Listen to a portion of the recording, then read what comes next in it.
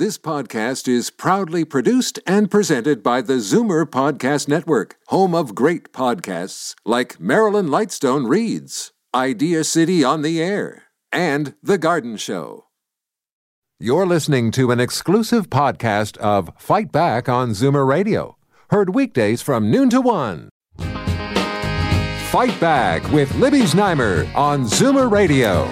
Welcome back. We have just learned that Toronto is projecting a $93 million shortfall due to lost revenue and added costs because of COVID.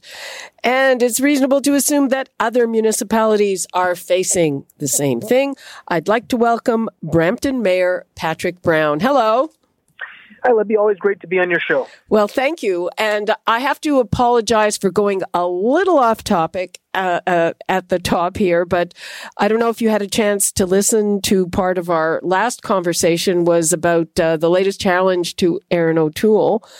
And I have to tell you, it reminds me that when you were running for the leadership, the perception was that you were a social conservative. And when you won the leadership, you tacked to the center, and there was much the same kind of angst that he's facing. I know you're nonpartisan as the mayor, but what do you make of it? Well, I don't think the parallels will be that similar. During the provincial PC leadership, one of the reasons that I was successful is the party had 10,000 party members at the time, and we signed up 45,000 members really across diverse communities in Ontario. And so that was, I think, the biggest reason for the success and the surprising result in Ontario PC leadership. I do try to stay away from partisan politics now, as I have to work with all political parties as mayor of Brampton. But I did follow the federal election, and I know there's a lot of conservatives who are disappointed, but I also believe at the same time that the party was behind on the times and some of the issues that Erin evolved the party on, from climate change to defending the rights of the LGBTQ2 community. And, some of those decisions, some of those policy pronouncements by Mr. O'Toole caused derision by some in the party. You look at the debate on conversion therapy. Libby, I can't believe they even had a debate on conversion therapy. I can't believe that there was a part of the party that still thought you can change someone's sexual orientation. Frankly, I find that offensive. But nonetheless, I'm happy to be in municipal politics and away from some of those divisions. And do you think that this kind of internal turmoil that's just the way it's going to be because of this divide? Well, because I'm staying away from partisan politics, I'm not the best person to provide commentary on what's happening right now in the Conservative Party. But I just like you, I follow it from afar. Okay, I tried. So, Mayor Brown, what kind of extra costs is Brampton facing because of, enforcement of vaccine passports and other measures? Yeah, so I raised this issue at my weekly press conference, part out of frustration. When the provincial government announced their COVID certification program, they said that if there was problems with compliance, to call the local police or bylaw. Well, our local police is already inundated with work. Frankly, we had 2 shootings last night in Brampton. Right now, we already have to prioritize and tier police calls. And so, just like in most municipalities, police don't have the resources right now to respond to minor offenses. And so if there's a car theft or a minor burglary, they generally say report it to insurance, because they're trying to manage the lack of human resources in policing. So I know our local police have said they don't have the resources to enforce this and won't be. Our bylaw department right now, 60% of their time is already preoccupied with dealing with COVID issues. They've got important work on property safety issues and standards, animal safety issues. So we're taking them away from their original work. And just today at Regional Council, we learned from our medical officer of health that our public health department is going to be in deficit because of this COVID certification program, because the public health inspectors are consumed by having to deal with this as well. And so it's one thing to have a program, but there has to be a follow-through on how it's going to be enforced and to allocate resources for that. And too often with government programs, it's announced in Ottawa or announced at Queen's Park, but it's put on the back of municipalities. And under the Ontario Municipal Act, we're not allowed to run a deficit. I don't want to run a deficit, but we're not even legally allowed to. And so right now we're looking at public health having a deficit. We're looking at bylaw having a deficit. We're looking at the police if they had to allocate resources for this, they'd be in deficit. And so this has to be reconciled. I know during the federal election campaign, the Prime Minister pledged $1 billion to the provinces for their vaccines certification programs. There's a portion of that's going to have to come to municipalities. Otherwise, we're simply passing the cost to property taxpayers who already have too much responsibility. Now, back to the enforcement. I was talking to business people earlier, and the question is, do you have to hire more staff for this? And their issue is that, hey, they can't hire more staff. There are staff shortages. I mean, presumably, if you have the money to do this, can you all of a sudden hire more bylaw officers or more people that you need, or is that not a go either? So let me answer the easier one first. From a policing perspective, it takes a while to train a police officer. And so that process would take some time. But even if you train them, we're not even keeping up to the more serious issues. We have gun and gang crimes. We've got domestic assaults. There are serious criminal offenses that there's shortages on now. And even if we got more police officers, I'd want them on those issues rather than on dealing with a COVID certification QR code issue at a local restaurant. In terms of bylaw, we did hire 10 additional bylaw officers at the beginning of the pandemic to help us deal with the enforcement of the public health protocols. And we could do that again, and we could get them trained quickly. But who's paying for that? I just find everything goes in your property tax bill. And, municipalities have the smallest budget, and too often everything, it just gets passed down. Was there, as far as you know, did it go smoothly last night when it came into effect, or was there trouble in Brampton? I mean, we know there was other trouble in Brampton, but related to the passport. So I haven't had my weekly update. The anticipation from the bylaw department halfway through the day is that there'd be increased workload for bylaw, and I think over the next week we're going to have an idea of how big that extra work is. But the other commentary I'd make is I've heard feedback that it's not being enforced around Ontario, and so if it's not being enforced, then why did we have this giant announcement? And so, if this is like we're asking the public to do this on their goodwill, then say that. But that's not what was announced at Queen's Park. They said that you can call 911 if there's a compliance issue. I think that a lot of people were very surprised to hear that. And I can tell you our local police were surprised, and they told me they would not be responding to these calls. And so there's a disconnect, and I just think that disconnect needs to be reconciled. So, who's enforcing it, how it's going to be paid for, what the plan is. We have seen a number from Toronto, $93 million. Do you have a number? Well, I'm going to give the provincial government and the federal government some credit here.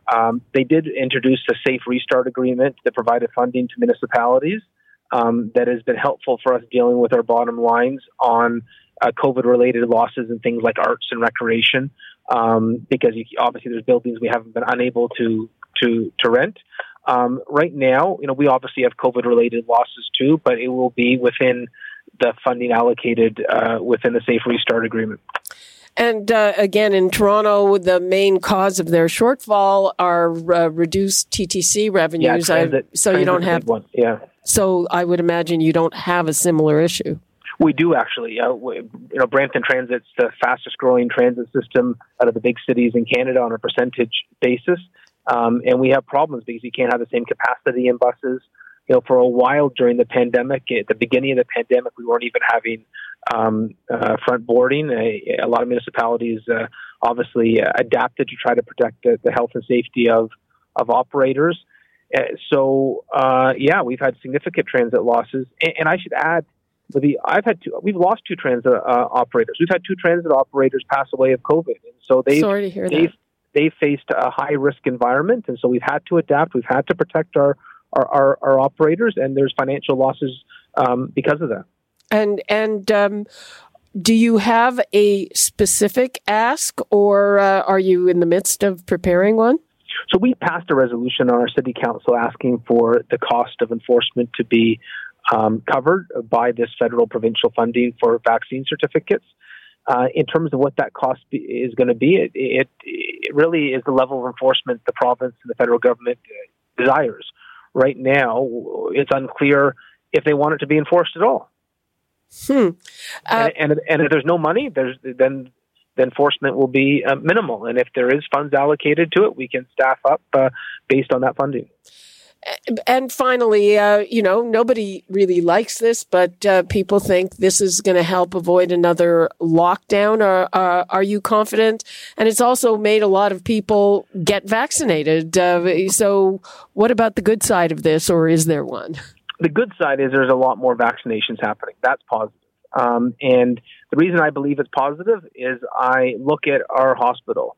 We measured June, July earlier. 101 out of 103 hospitalizations were people who were unvaccinated or partially vaccinated. Right now in our ICU, when I get the weekly report, it's almost entirely individuals who are unvaccinated. And so it helps. Vaccinations help keep our community safe. They help us get out of this pandemic. And if there are tools that encourage vaccinations, that is helpful.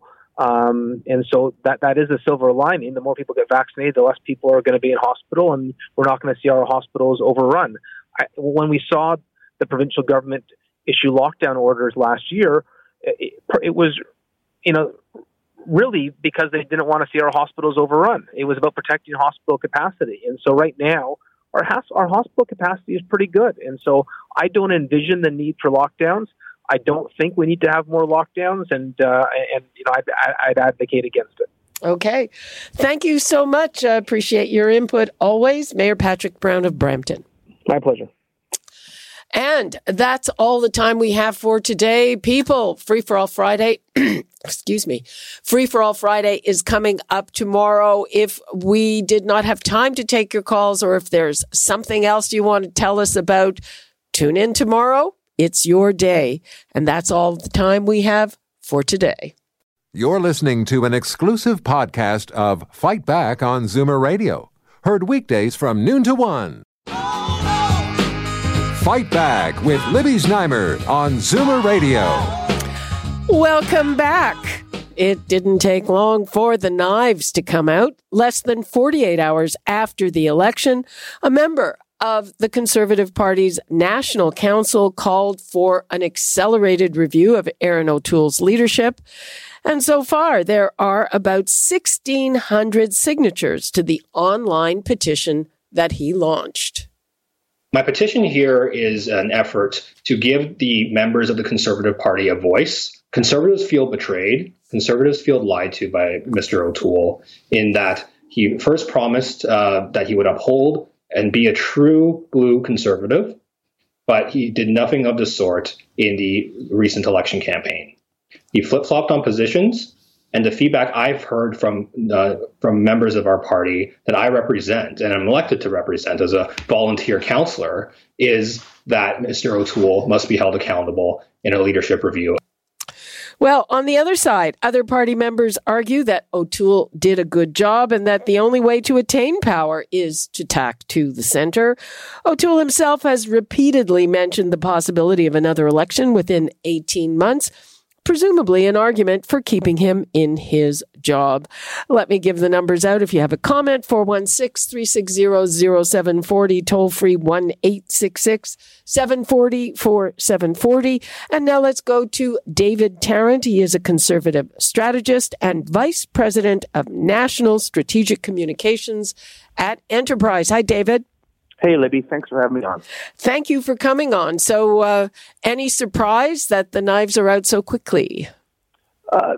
Listen, after any time an election ends in defeat and disappointment, I think there's always going to be cases where people are are angry and want to kind of take out their frustration on whoever the leader of the day is.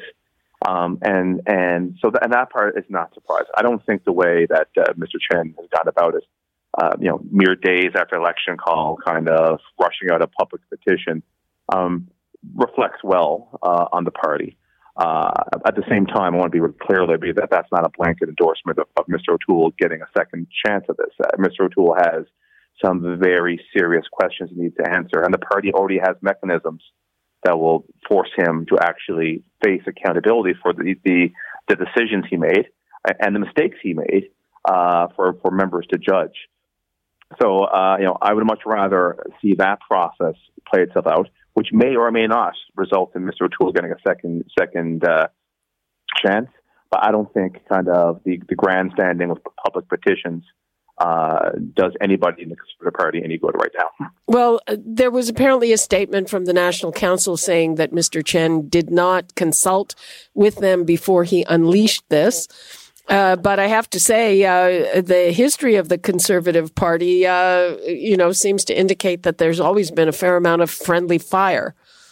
Yeah, I think the history in politics in general is that when when leaders disappoint, compared to, what many members, supporters felt they should have done better going into the campaign, there's going to be friendly fire. I mean, I remember it was not too long ago, Libby, that we saw the Liberals cycle through Stéphane Dion and Michael Ignatieff, each of whom only got one shot at us before they settled on a Trudeau who won. So, I mean, it's not a unique factor to Conservatives. The real issue here is for that kind of complicates things here for Conservatives, that the clip from Mr. Chen kind of at the beginning showed. It was not just a disappointment.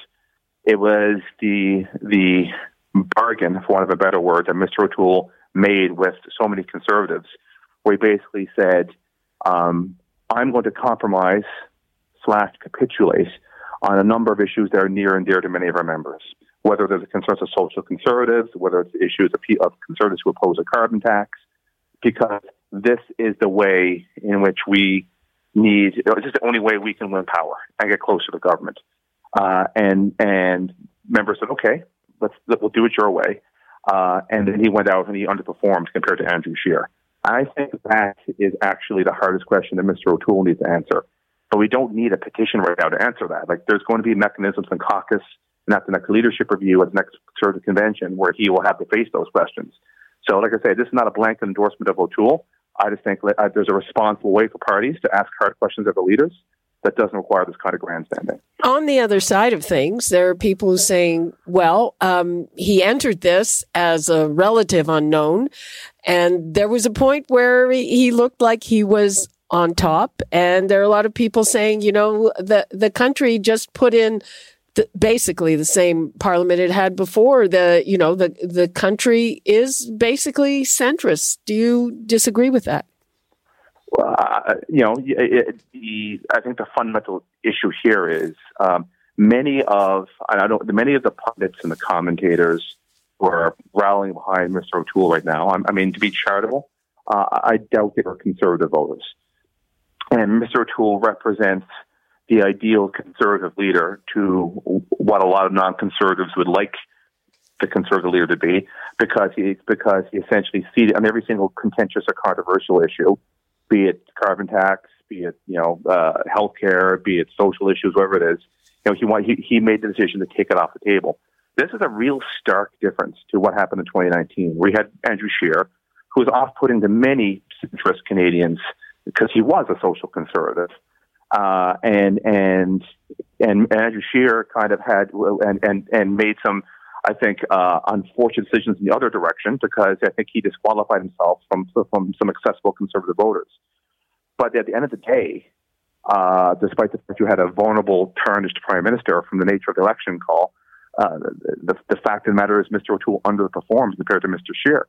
And so all those people have said, it was Mr. Scheer's social conservatism or his opposition to a carbon tax that held him back. Well, these commentators got what they asked for. They got a Conservative leader who tried to take social issues off the table and take a carbon tax off the table, and he did worse. And I think the questions that Mr. O'Toole needs to answer is, A, why, what's he going to change next time around? Because why would he think that more of the same next time around would do any better? And maybe he has a good answer to that question. But for me, I have serious trouble seeing how he can say, I'm not going to change anything. The template I used in 2021 is a template that works, and him getting a second shot. He's going to need to show a capacity to learn, to grow, and change. And he has an opportunity, but we're not there yet. And a final question, though. In 2019, Andrew Scheer didn't have such a strong People's Party of Canada. And, it's hard to say that that's just because the Conservative Party tacked to the center. That's a whole lot of, anger and frustration and disaffection, that probably has more to do with the pandemic than with ideology. Libby, you just asked $1 million question. As a question I've been asking, a lot of people ask the question, and as people listen to PDC, because people are either dismissing them or overstating their role. But there's two broad theories about where the PPC draws its supporters from, and it's not 100% one way or the other. It's not like you have to choose; it's a continuum. But one is that the right-hand side of the Conservative blue tent, as Mr. O'Toole was trying to get more kind of moderates or centrists in, he lost votes on his right to the PPC, and it was specific to Conservatives. There's probably some truth to that. There's also some truth to the fact that Maxime Bernier, and people have on that, but Maxime Bernier he's an opportunistic dilettante, right? Like he's like, there's he'll jump on whatever way he thinks will get Maxime Bernier more attention. That he all of a sudden hopped on an immense anger from a minority of the population who are vehemently opposed to public health measures encouraging vaccines, whether it's mandates, whether it's vaccine passports, so on and so forth. These people have a deleterious impact. Like, they are not helpful. They will cost people lives, but they exist and they are real. And the People's Party was the only party who gave them a voice and a vehicle. If you subscribe to the theory that those people are the core of the PPC vote, well, then this is a moment in time, and the PPC will mercifully fade to irrelevance in time for the next election campaign. We hope. But at least some of them are probably lapsed Conservatives, and the degree to which their support is lapsed Conservatives is going to be a really important question for Mr. O'Toole and other Conservatives to answer in the months ahead. Okay, that's a lot to think about, and a very interesting take on it. David Tarrant, I'm sure we'll be talking about this again very soon. Thank you so much. Thanks for having me on, Libby. Bye-bye. We've got to take another break. When we come back, Brampton Mayor Patrick Brown. You're listening to an exclusive podcast of Fight Back on Zoomer Radio. Heard weekdays from noon to 1. Now, Fight Back with Libby Znaimer on Zoomer Radio. Good afternoon and welcome. It's day 2 of the vaccine passport taking effect here in Ontario. So we'd like to check in and see how the initial rollout went. Many business owners had lots of worries going in, how to handle angry customers who would be denied access. Would they be responsible if they let fraudulent certificates get through? And would they need extra staff to handle all of this when so many are already facing staff shortages? On top of everything, there were lineups and glitches for people who waited until yesterday to download their documents. One of our colleagues here was actually, if you can believe it, 40,000th in line to get through on the computer. So we'd like to hear from you. What do you think? Have you had any experience of this, and how did it go? The numbers to call, 416-360-0740, toll free 1-866-740-4740. And now I am joined by Larry Isaacs, president of the Firkin Group of Pubs, Daniel Safayeni, vice president of policy at the Ontario Chamber of Commerce, and Jim Solomon, owner, founder, and CEO of Hone Fitness in Toronto. Welcome, and thanks so much for being with us. Thanks, Libby. Hi. Thanks for having me on. Thank you. Let us begin with Larry. How did it go last night? Libby, I would suggest the word would be frustrating, I think would be the words. I think restaurants were notified late in the program of how this is going to work. And the fact that the certification has come out earlier than the app has been a huge challenge for us. We are being put in a position at our front doors with young hostesses who don't understand necessarily everything about vaccinations and are being challenged by numbers of guests who are asking to get in and don't have the right documentation. We've got customers coming in from other parts of the country with different certification as well. Very challenging. Did you have any trouble? I don't want to say trouble, but we've had some guests that we've asked to leave and there's been frustration. And look, let's be honest about it. The hospitality industry has been decimated now for 19 months, as well as gyms and other small businesses. And once again, we're not being able to use our word, hospitality. We have become the triage for COVID-19. We have to ask people to put on masks, move 6 feet apart, sit away, give me your name, where are you vaccinated? How are you supposed to say to people, hey, welcome, how are you doing? Come in and have a drink and something to eat. It's hurting the business. It shouldn't be put on the small business to manage this program. Okay, speaking of gyms, let us go to Jim Solomon. How is it going for you? Well, let me start by saying Larry's right. This, whatever it's been, 16, 19 months has been really hard on the gym business, I think, in Ontario, included Hone Fitness. The stops and the starts and the masks and everything has turned people off. They've canceled. They've suspended their memberships. So, in a big picture, he's completely right. I don't think Hone's alone in that trend. I think it's North American gyms. With that said, your question was yesterday. We were pretty well prepared. We're a little lucky compared to, I think, a restaurant where the member already has their picture, their first, their last name, their address, their cell phone, and their email address in our system. So when they come yesterday with the documentation, we check it, and it's a little easier.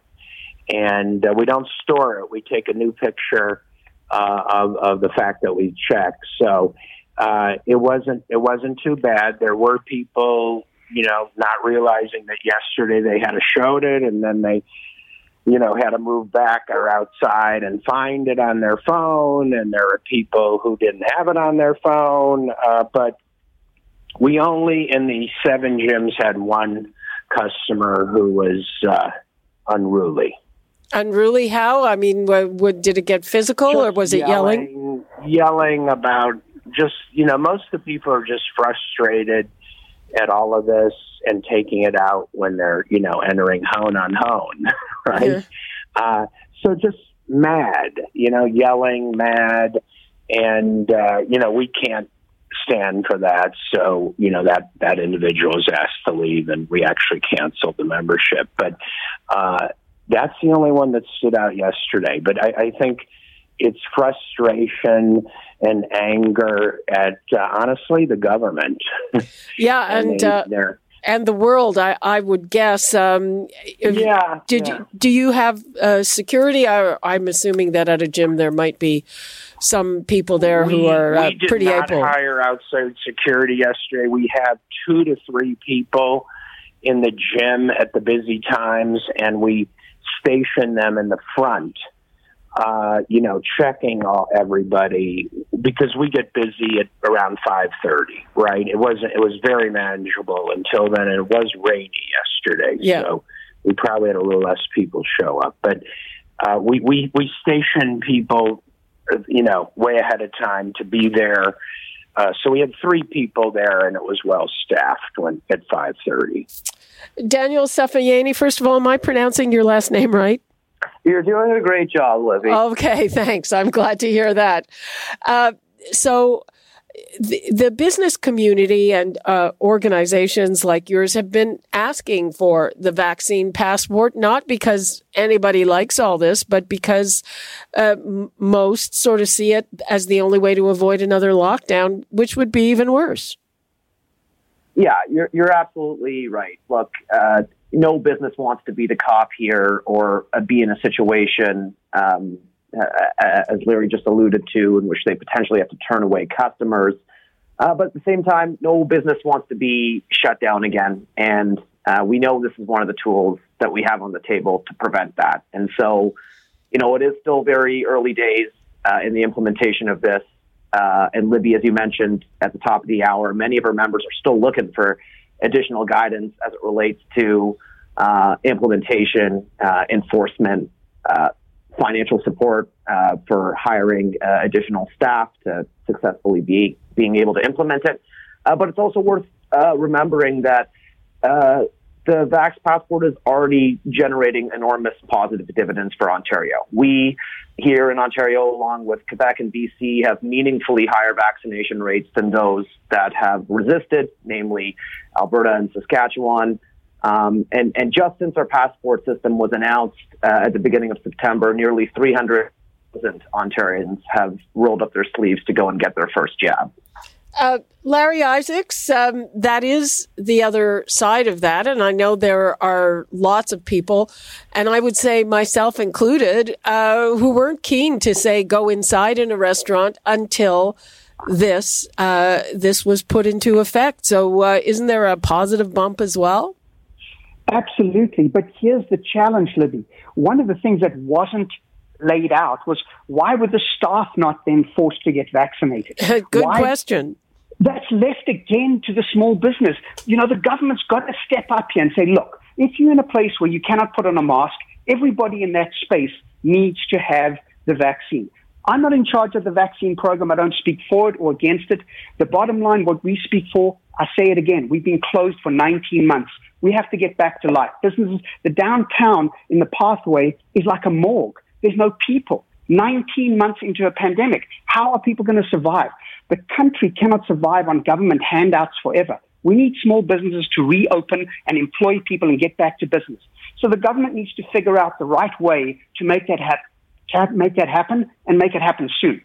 Yeah, I mean, there are a lot of people who are kind of shaking their heads. It makes no sense to say that it's up to the business to see that their staff are vaccinated, but your customers have to be. And it makes even less sense to say you need a vaccine passport to go out to dinner. But hey, if you're unvaccinated, you can work with frail elder people in a long-term care home.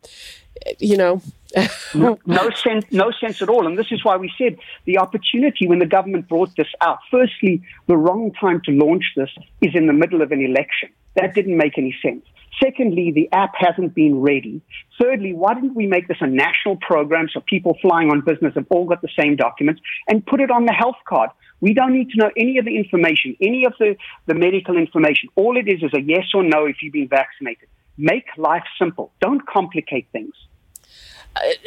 Daniel Safayeni, do you feel that there's a problem that this came into effect before the app is ready?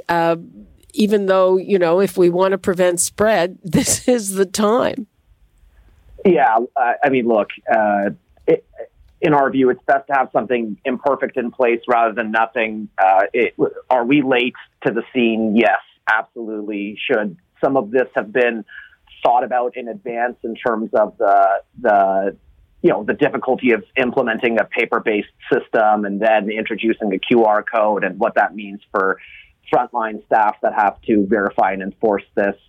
Absolutely. But I also want to pick up on something else that Larry said, which is this big gap that remains around no guidance or regulations for workplace vaccination policies for employees. And we are concerned at the Chamber that a lack of clear guidance there is going to, again, disproportionately impact small businesses and lead to a patchwork of inconsistent policies across the province. But encouragingly here, yesterday we heard from the Ontario Human Rights Commission. They released a policy statement in which they pretty clearly said that mandating and requiring proof of vaccination to protect people at work when receiving services is generally permissible under the Human Rights Code, as long as protections are put in place to accommodate those that can't. And so we'd like to see the government move on that and provide some actual legislative clarity for businesses. It again, and we just heard even in the healthcare sector, it's up to the individual healthcare, the hospital or whatever. And we just heard that a lot of people at the hospital in Windsor have been put on leave without pay, and they will be terminated if they don't get their vaccination in the next 2 weeks. But again, a lot of people are questioning, wouldn't it have been better if the government just said that as opposed to having a one-off policy? Jim Solomon, did you or do you still have worries about getting sued should you demand that your workers get vaccinated? Well, I've followed, first of all, I agree that it makes no sense that I have 18,000 members I'm forcing to, I'm not letting in my gyms unless they're double vaccinated, and yet, the law doesn't state that I can that an employee can do it. Now, I don't think I have much of an issue. I have a very young group of staff, and I'm pretty sure, we've talked, I'm almost 100%. So I'm not sure I'm too exposed. However, it doesn't make sense that you're telling 18,000 people you got to be double vaxxed, you can't come in, and you're not saying that to your staff. It doesn't make sense. Now, my staff is in masks 100% of the time, but it doesn't make sense. But I'm not. I haven't told them if you're not vaxxed, you're out. I have not said that at this stage. And it'd be nice for the government to say, look, the employees got to do it too. And we're backing you. Larry, how do you feel about that? Have you instituted any kind of vaccination policy for your staff? We have put a policy out now that everybody has to be vaccinated. But I'll go back to my point. If you look at some of the government departments, they've issued notices to their employees in government departments all over Ontario that they have to be vaccinated. So why make me the bad guy again? Why make small business who are challenged with so many other issues right now manage the situation? It's simplistic. If this is what you believe is going to stop the virus, then get it done. Stand up and take responsibility. Stop passing the buck. It's unnecessary. Daniel Safayeni, so the Ontario Human Rights Tribunal has come out with that statement that gives people some shade. Are you confident that businesses that move forward with this won't get sued or won't have successful suits against them, just regular employment suits? Daniel, are you there? Sorry, I just muted myself while I was coughing. But I'm not a lawyer, Libby, so I'm not in a position to really be able to answer that question. But, what I can say and what Jim and Larry are alluding to here as well is that, certainly a lack of government guidance here is going to put this burden on individual businesses to create, implement, and enforce their own rules. That's obviously going to disproportionately hurt small businesses. And, the legal question will remain until the government steps in more of a heavy-handed way here and provides some regulatory or legislative clarity. Are you at all confident that will happen? I mean, what seems to be the case, certainly here in Ontario, is that eventually they come around to these things, but it's usually pretty late. I mean, I can't speak for the government, but what I can say is that, we are talking with them every day about these issues and, the questions that have been raised around implementation, enforcement, verification. We are seeking answers for that. And, the Chamber is going to continue to advocate for any additional supports and guidance that'll be needed to effectively implement the system. And Libby, just one point on this quickly, is that if you'll recall, the federal government, before we went into an election, promised, I believe it was $1 billion to provinces to help with the implementation of a vaccine passport system. So, now that the election is over and that we are implementing a system, we'd like to see that money be used expeditiously to help small businesses who are already over-levered in terms of cash flow constraints to be able to effectively implement this. We'll get to that in a minute, and I'm laughing because I'm thinking, gee, maybe you'll get that money before the next election. But I'd like to give the numbers out again, 416-360-0740, toll free, 1-866-740-4740. I'd like to hear from the audience. What do you think of all of this? Are you annoyed that you're going to have to show your vaccine passport to get into places? Or on the other side, are you more comfortable going inside? And judging by the weather, we're going to have to go inside real soon. Going inside now that you know that everyone else inside is vaccinated. So I'd like to know on both sides of the ledger. But in the meantime, let's talk about the money. Larry Isaacs, what kind of extra costs are you incurring? Are you getting security or anything like that? Yeah, well, the challenge, firstly, Libby, is that there's no staff to get right now. You cannot find employees to do the regular jobs that we need. The labor cost is being pushed up while we're waiting to find the labor force to get back in. So we want to get more staff to manage this efficiently, but we don't have the ability to get them. And then the cost related, we don't even understand yet what the QR reader looks like or where do we put it? How do we, it's embarrassing for us as a business. We're the front line that face all these people. And we know that there's frustration from everybody, but we don't know yet what the QR reader is going to look like, the costs around it, and where we can find labor to get this done. So it is challenging right now. Is a QR reader a complicated thing? I thought it's like phone to phone. Do Jim or Daniel, do you know that? Well, it's been rolled out. Larry's right. We don't know, what this QR looks like, and I have a feeling you can't read it with the equipment we have in our gyms right now. I have a feeling. I don't know. He's right, though. I have no idea. Daniel, do you have any idea? It's been done differently in different provinces. There's some reporting that indicates that the app is only going to apply to employers. So unlike Quebec, people can't download this. There will just be a QR code on the vaccine receipt that you already have. And so, we need these details and clarity to provided about this as soon as possible so that businesses can effectively prepare to be able to implement this.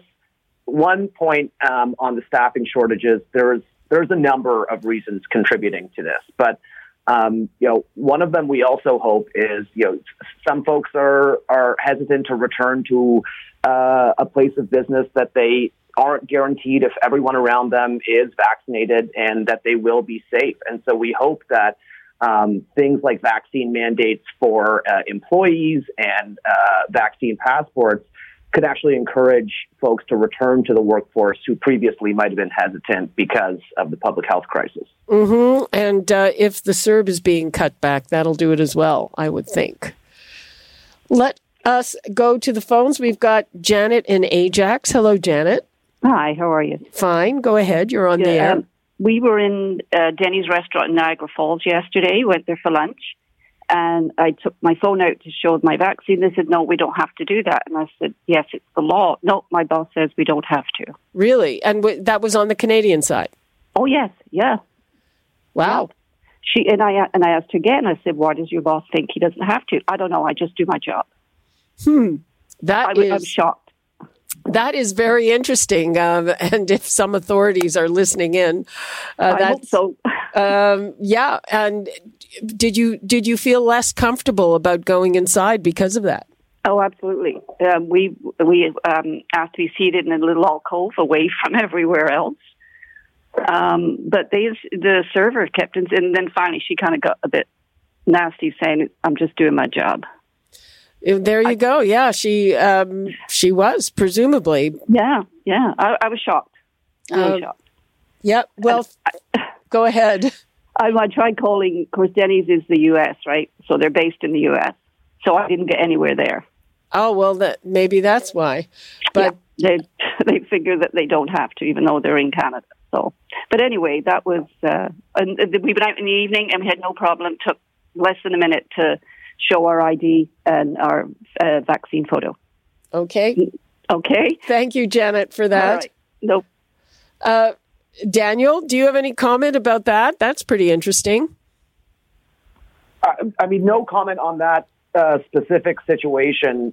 Look, there's always going to be resistance from some, but we've also heard from a number of our members in sectors that haven't been included in the vaccine passport policy, actually wanting to be included so that they can ensure the safety of their place of business while mitigating the potential backlash from the public as well. And so, I mean, that is the other side of this. What we're urging, as I believe the Premier said yesterday as well, it's important that everyone remain patient with business owners who are trying to implement this and do the best that they can under difficult circumstances. Yeah, I guess what the caller is saying, that she doesn't want people to remain patient with business owners who are not implementing it. But anyway, there you go. Let's hear from Jeff in Port Perry. Hello, Jeff. Jeff, hi. You're on the air. I'm in a rural area, so I hope I don't break up. But just very quickly, I totally support the vaccine passport. I have been double vaccinated. I'm a senior, and I care about my family, my friends, and just want to do my part to support it. I do have a question, which I was listening to the discussion about whether or not staff had to be double vaccinated. And my question is, if anybody who enters a facility, non-essential facility, has to be double vaccinated, why don't the staff intuitively fall into that category? Why are they being considered separately from that?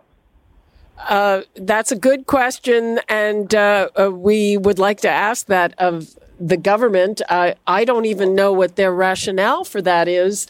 Daniel, I'm looking to you again. Do we know what the rationale even is here? No, we don't. We don't have a clear sense of that. I mean, there are some regulatory explanations here in terms of different acts that effectively oversee, what you could do in terms of employees versus that of customers entering the establishment.